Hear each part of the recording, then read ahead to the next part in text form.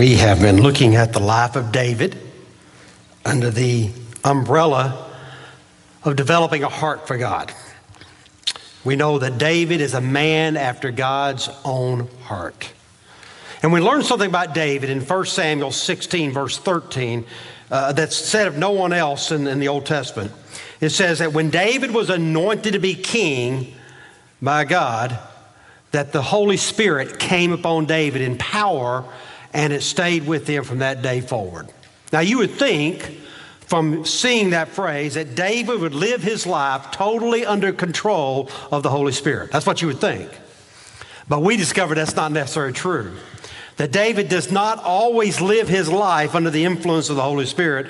David is not always under the control of the Holy Spirit. The same is true for us as Christians. I don't know if I want to burst your bubble or not, but you don't live every day of your life controlled by the Holy Spirit. If you think you do, we set up counseling sessions for people like you in my office to help you with your craziness. Okay, that's what we do. So, but that's what it is. The Bible is clear that we can live our lives under the control of the Holy Spirit. The Bible says that when we receive Jesus Christ as Lord and Savior of our life, that the Holy Spirit comes into our heart, comes into our life, and we are to live our life controlled by the Holy Spirit. That's God's plan. That's God's purpose for us. We know we can do that, but we also know that we have a tendency to quench the Spirit, which means we have this option. We can live controlled or we can live uncontrolled by the Holy Spirit. I don't want you to be foolish and think that we are always under the control of the Holy Spirit. So what I want to do, I want to use the life of David and give you some examples of how this is illustrated in the life of David by looking at 3 episodes from the life of David revealed to us in 1 Samuel chapters 25 through 27. And these 3 chapters are going to illustrate this truth. And we're going to look at these words under the simple heading of don't be foolish. Don't be foolish. We're going to look at them as episodes. The first episode is the dangerous episode. In chapter 25, verse 1, we are told that the prophet Samuel dies. Suddenly, those people that are closest to David are passing away. We already know that David has lost Jonathan, his confidant. We saw last week what was the last time he'd ever see Jonathan again. He's lost his confidant, his friend in Jonathan. Now he's losing his spiritual mentor in Samuel. Everything's falling apart around David. And as we look at verse 1, we see that everybody cries for Samuel. They mourn his loss. So David is mourning his loss. And then it says that David gets up from his grief and he moves on to the desert of Maon. He's still on the run from King Saul, who's still trying to kill him. And in chapter 25, we were introduced to a couple. We were introduced to a man by the name of Nabal and a woman by the name of Abigail. And what we will see in the life of David is that people will come into the story of David and they will teach us some truths. They will illustrate some things, and we can learn from these individuals in the greater context of learning from the life of David. As we look at this in verse 2, we see that Nabal is a wealthy individual, but we also see that he is rude and he's evil. He is impossible to get along with. You ever known somebody like that? You just cannot get along with these people no matter how hard you try. Don't start looking around the room, okay? We know there's people like that, all right? In contrast, we're told the story of Abigail. Abigail she's intelligent and she's beautiful. Guys, she's got good sense and she's good looking. This is who she is. It makes you wonder how they ever got together.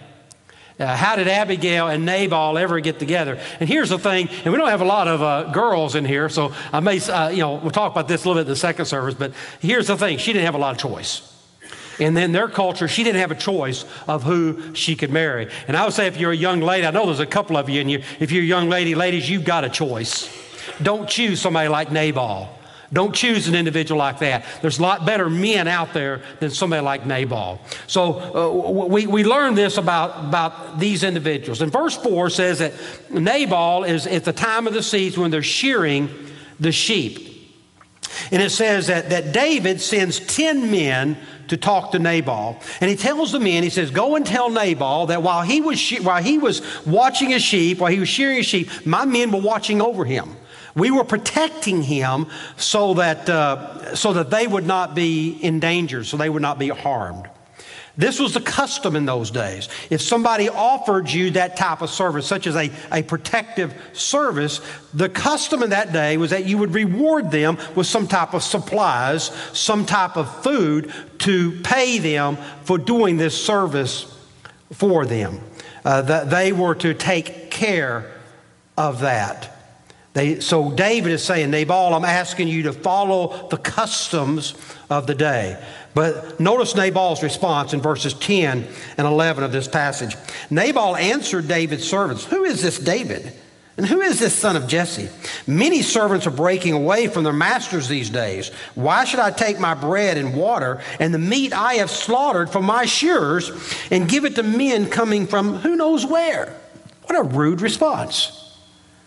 This individual who is rude gives a rude response. And what we have in this chapter is a portrait of a fool. This is a portrait of a fool. This is a man whose material things are number one in his life. He is more interested in what belongs to him and what he can keep for himself than taking what he has that he's been blessed with and blessing other people. This is the portrait of a fool. So instead of being a blessing to David and his men, what did he do? He responds in anger. He responds in hatred. He blows up and he sends this hateful message back to David. You ever known anybody like that? You know, they just blow up at the slightest thing. You know, you can tell them, Jesus loves you, and they want to fight. That's the type of person that Nabal is. He just wants to get in everybody's face. Notice how David responds. The men come back and they report this. Notice what David says, put on your swords. He says, put on your swords. So they put on their swords and David put on his. About 400 men went up with David while 200 stayed with the supplies. David's hot. David's going to teach Nabal a lesson. I know what you're asking. Isn't this the same man that just showed grace and kindness to Saul, who was trying to kill him? Isn't this the man who's described as a man after God's own heart? Isn't this the man that the Spirit of the Lord descended upon him in power? And from that day forward, David lived his life under the control of the Holy Spirit? Yeah, it's the same man. What we're seeing is that David has entered into a dangerous situation in his life. The name Nabal means fool, is what the name means. But the danger in this passage is that David is going to act like a fool in this situation. David lets his anger get the best of him, and he forgets who he is, and he forgets where he's headed. David is going to be the next king of Israel. He's going to rule over these people. He's going to sit on the throne of the nation of Israel. But he's allowed his anger to make a fool out of him. You see, when we allow our anger to get the best of us, we forget who we are as well. It's amazing how we sometimes let little and unimportant things cause us to lose our temper. Anger is a learned response to frustration. And many people, because they get in frustrating situations, all they can do is lash out in anger. Did you know that anger is a form of insanity? It really is. When you allow your anger to control you, you get out of your mind, which is a form of insanity. It's a form of craziness because you're acting outside of yourself because you're allowing something else to control your situation. So here's a fool of a man. What's the big deal? So what? Nabal's done this to him. Why is this such a big deal? Why get so upset? David overreacts to the situation. He's making a mountain out of a molehill. You know, we all do that. We all can talk about those things that make us angry. Let me use my own self as an example. You know, usually when something really goes bad, I'm pretty level-headed. Like I said, okay, I can rationalize, I can work through it. But man, you let something go wrong in some little project at my house, man, I blow up. Yesterday I was doing a little job at my house, and I looked at it, I said, I've done this before. I know it will take me 15 minutes to do it. And 2 hours later, after I'd already beat my hammer with the nail, my finger with the hammer, and said a few words that I wouldn't want my wife to hear, like darn and dad nabbit. Yeah, you thought you was thinking other things. Shame on you. Shame on you. Yeah. Finally got it done, and I looked at it, I said I should have paid somebody to do this because it's terrible. It's terrible. But I let my anger get control of me. It's a little stupid thing. And you know what? I look around the room, and some of you nod your head. You know exactly what I'm talking about. This is what happened to David. The same thing happened to him. So verse 14, one of Nabal's men sees, hey, I see what's about to happen. And so he's a little sharper. So he runs and he tells Abigail what is about to take place. Abigail knows there's an emergency. She's sharp. She's quick. She recognizes the situation. And so she begins to put together some supplies and some food to take them to David. Do you see the picture? You see what's happening? David is on his way to kill Nabal, and Abigail's on her way to meet David. And when you look at Abigail's speech, when you have time, you look at her speech, you say how she just totally honors David. She calls David her Lord 6 times, and she calls herself his servant 6 times. What a sign of humility in her. And look at verse 25 in what she says. May my Lord pay no attention to that wicked man Nabal. He's just like his name. His name is Fool, and folly goes with him. Now guys, she's talking about her husband. You know you're in bad shape when your wife is talking to you. She says, my husband's an idiot. Don't pay attention to him. That's the modern day unpublished Worley version, in case you didn't know. My husband's an idiot. Don't pay attention to him. And then she does something that so few of us are willing to do. She begins to take the blame for what someone else did. She goes, I did this. This is my fault. She takes the guilt upon herself. And then she acknowledges a truth that Nabal failed to see in David in verse 28. Look at what she says. Please forgive your servant's offense. She's talking about herself. For the Lord will certainly make a lasting dynasty for my master because he fights the Lord's battles. Let no wrongdoing be found in you as long as you live. Here's what she's saying to David. She's saying, David, you are above this foolishness you are displaying. Don't be like my husband. You are God's man. Don't stoop to the level of a fool like Nabal and behave foolishly in this situation. David realizes he's made a mistake. David realizes that he's been foolish. He has allowed a fool of a man such as Nabal to make him foolish. What's the word for you and I? Don't let the fools of this world make you act like a fool. Listen, just because they're foolish and just because they live the way they live and because they live their life on a certain level doesn't mean you need to stoop to their level and be foolish along with them. God puts Abigail in David's life. Aren't you glad that God puts people like Abigail in our life to stop us from making stupid decisions? God puts Abigail in David's life, and Abigail praises God. He expresses his gratitude for God for Abigail and from keeping him from making a terrible mistake. This would have stuck with David forever if he had done this. So Abigail returns back to her husband, but she doesn't say a word to her husband. You know why? Because he's out partying. Abigail knows something that may be practical for us. She knows that you can't communicate to a drunk. You just can't. So she says, he's drunk. I'm going to let him sleep it off. I'll tell him about it in the morning. So she waits till the morning and she gets up and she tells what happens. In verse 37, he tells him what happens, and the passage says that his heart failed him and he became like a stone. And 10 days later, he dies.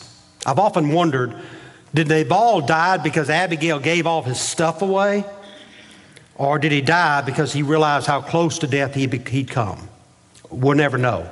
All we know is that 10 days later, Nabal passes away. David hears the news. He's overjoyed. He rejoices. He's excited that Nabal has died.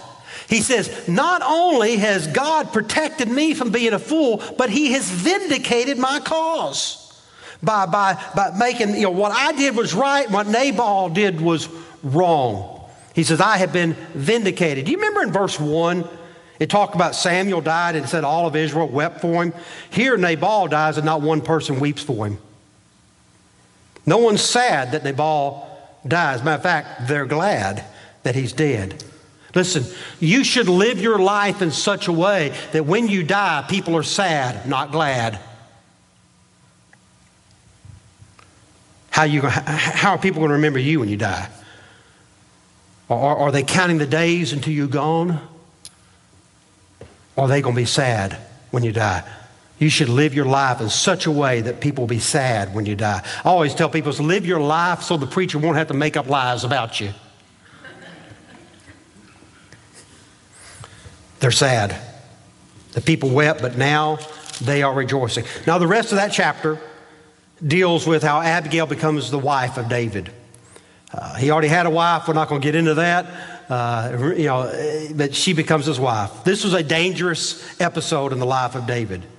David was right on the edge of making a mistake. He revealed that he was not under the control of the Holy Spirit, and he was foolish. And foolish people make bad decisions. Foolish people do not walk with the Spirit. Let's look at episode 2. Episode 2, I've entitled A Glorious Episode.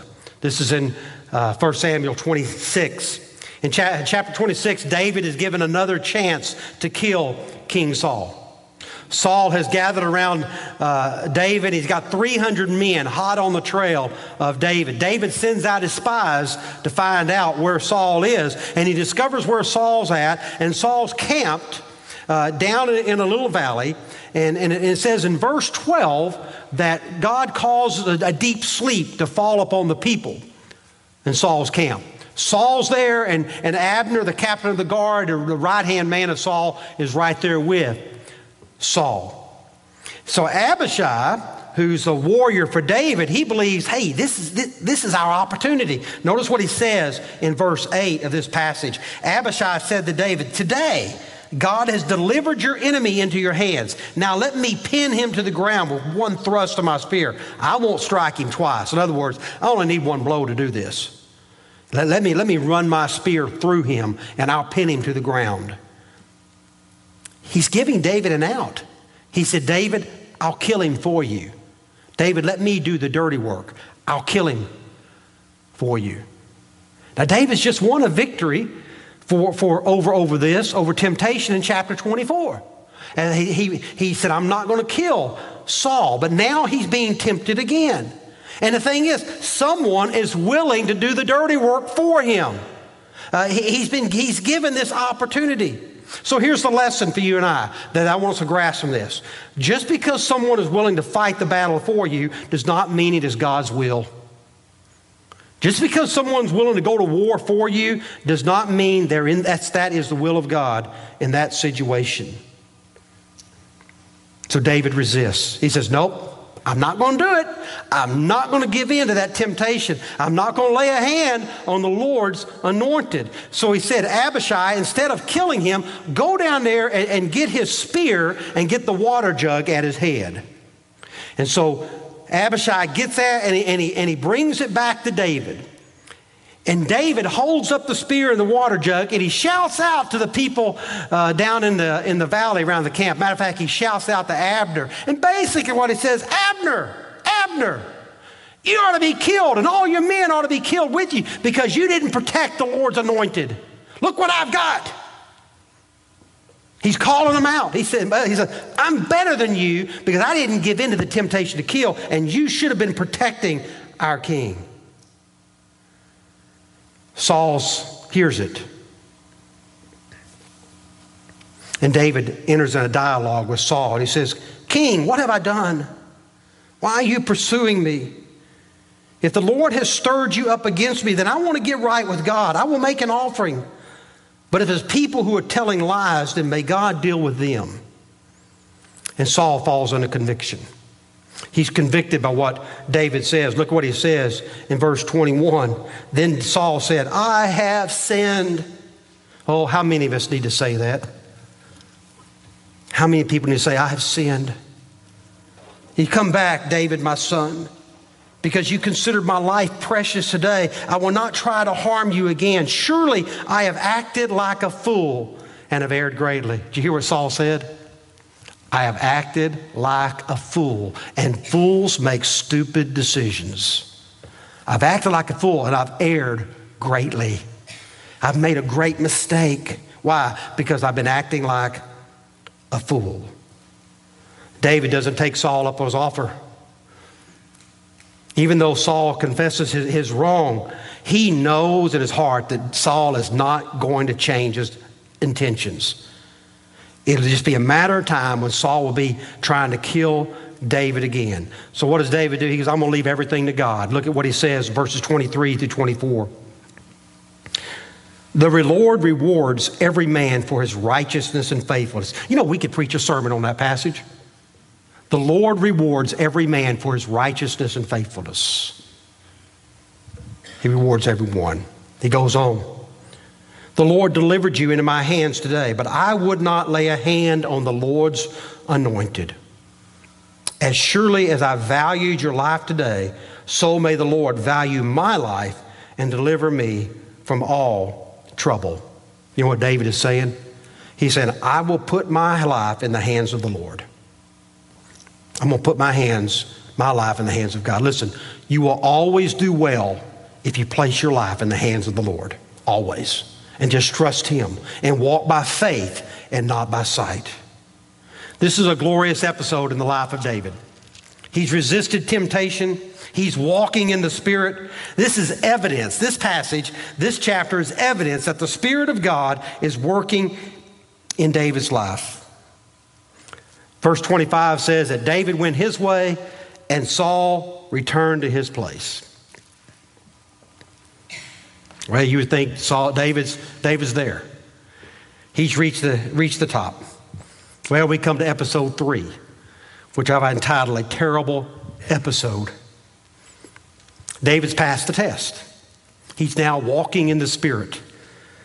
You know, he's on top now. He will never again make another mistake. Then all of a sudden, everything spins out of control in chapter 27. And David makes a decision that leads to a terrible episode in his life. He's just won this great victory over temptation. He's passed the test. He's expressed his trust in God to deliver him from trouble. And then look at verse 1. I mean, this is right after this happens. Verse 1. "But," anytime you see "but," it's a big but, trust me, okay? You better know exactly what it's there for. "But David thought to himself, one of these days I will be destroyed by the hand of Saul. The best thing I can do is escape to the land of the Philistines." David has not learned his lesson. The best thing you can do, David, is go to the land of the Philistines? No, David. The best thing you can do is walk with the Lord. The best thing you can do is trust the Lord, David. That's the best thing you do. He says, "I can't trust the Lord. I'm going to take this in my own hands and I'm going to flee to the land of my enemy. I'm going to go to the land of the Philistines." He's already been there once. Yeah, I think there's an evidence there that, look, as a Christian, you can't dabble in the darkness. We walk in the light. We don't spend time in the darkness. We walk in the light. David is making a terrible decision. He's not learned a lesson from this. He's talking to himself in verse 1. But there's no evidence that he ever talks with God. Instead, he runs right into the hands of the enemy. He runs right to King Achish. And he says, "I'm going to live in the land of the enemy." What we have going on in this passage is a lot of Christians that do the same thing. You know exactly what I'm talking about. You get upset with God. You don't believe that God can meet your need. You don't believe that God can take care of you. So what do? Oh, I'll just leave the church, and you abandon your faith, and you go and you compromise your life. You compromise your values in the world of the enemy. That's exactly what David is doing. He stopped relying on God, and he started relying on himself. And you know you resemble that remark as well. We all do. At first, it looks like a success. Saul stops looking for David. When he hears that David is in the land of the Philistines, he stops looking. But listen, don't assume that just because things seem to be working out, that everything is right. Just because you've compromised with the world as a Christian and things are a little easier for you, don't think that that's God's will for your life. Don't assume God is pleased when you compromise with the enemy and you live in the world. Don't think that you're doing that. Verse 5, David goes to King Achish, and he says this in verse 5. Notice what he says. Then David said to Achish, if I have found favor in your eyes, a believer should never find favor in the eyes of the world. Let a place be assigned to me in one of the country towns that I may live there. Why should your servant live in the royal city with you? So Achish assigns him the city of Ziklag. He goes and lives in the city of Ziklag. He sets up a home there. He moves his family there. You know, that's representative of many Christians today that cave into the culture. They've compromised their testimony. They've compromised their values. They're living in a place of compromise with the enemy. Listen, when you are out of the will of God, you will make a lot of foolish decisions. You will do it. David probably said, I'm not going to live there long. I'm just going to live there long enough to get my feet on the ground. I'm just going to do this because I need to get stabilized. Well, he lived there a lot longer than he thought he was going to live there. Verse 7 says he lived there 16 months in the land of compromise. And what happened at that time? David becomes a murderous cutthroat. He becomes a mercenary. And he goes around, and what he does, he raids nearby villages, and he kills every man, woman, and child. Why? Because he doesn't want there to be any evidence what he's doing that can report back to King Achish. Now listen, some people say, well, it's justified because he's killing Philistines. It's justified. But God never approved it. Never once. Just because we think it might be in God's will does not mean that God is allowing it or permitting it, wanting it to happen. He's not condoning it. David's just had this glorious experience of overcoming temptation, and now he finds himself in this terrible episode of his life. Don't ever think you've arrived as a Christian. Don't ever think you've got it all together. The very moment you think you've arrived as a Christian and you become a super saint is exactly the time that Satan will bring you down. When you become cocky, when you become confident, and you think that you're above what's going on around you, that's when it happens. So David becomes this murderous cutthroat. He does these murderous raids. He goes down to the Gaza Strip. Isn't that interesting? The Gaza Strip is still a hotbed is a place, a hotbed today. It was the same back then. And we think we're going to solve the problem. Are we smarter than God? David goes down to the Gaza Strip and he wipes out entire villages. And then King Achish asks David, where you been? And he lies to him. Lies to his face to King Achish to cover up his deeds. You see, on the inside, David is an Israelite. But on the outside, David is a Philistine. On the inside, he's a man of God. On the outside, he's a man of the enemy. Some Christians are like that. On the inside, we're believers in Christ. But by our actions, we reveal that we're not. That's exactly what's going on. We say we're followers of Christ, or we keep it, we believe in Jesus, but by the way we live our lives, we give testimony to the world that we're not really a follower of Jesus. David was doing the same thing. He said, I serve God. But he was living his life as one who did not serve God.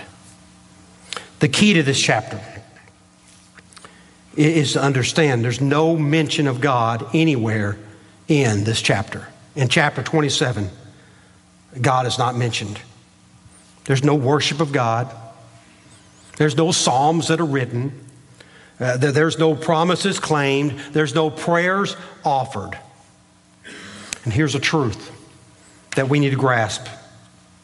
When you are living in a compromised position, you are very rarely going to worship God.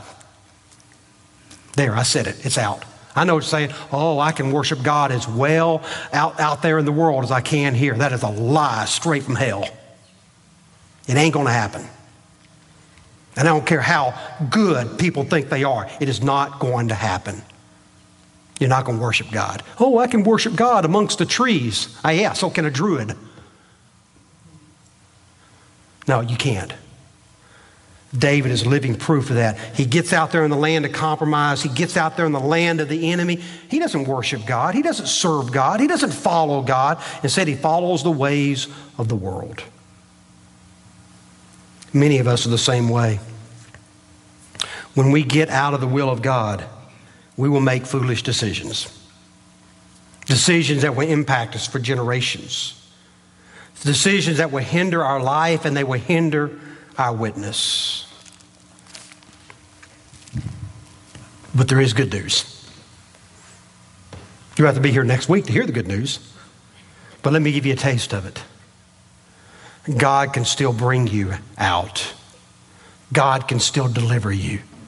Just as he's going to do to David.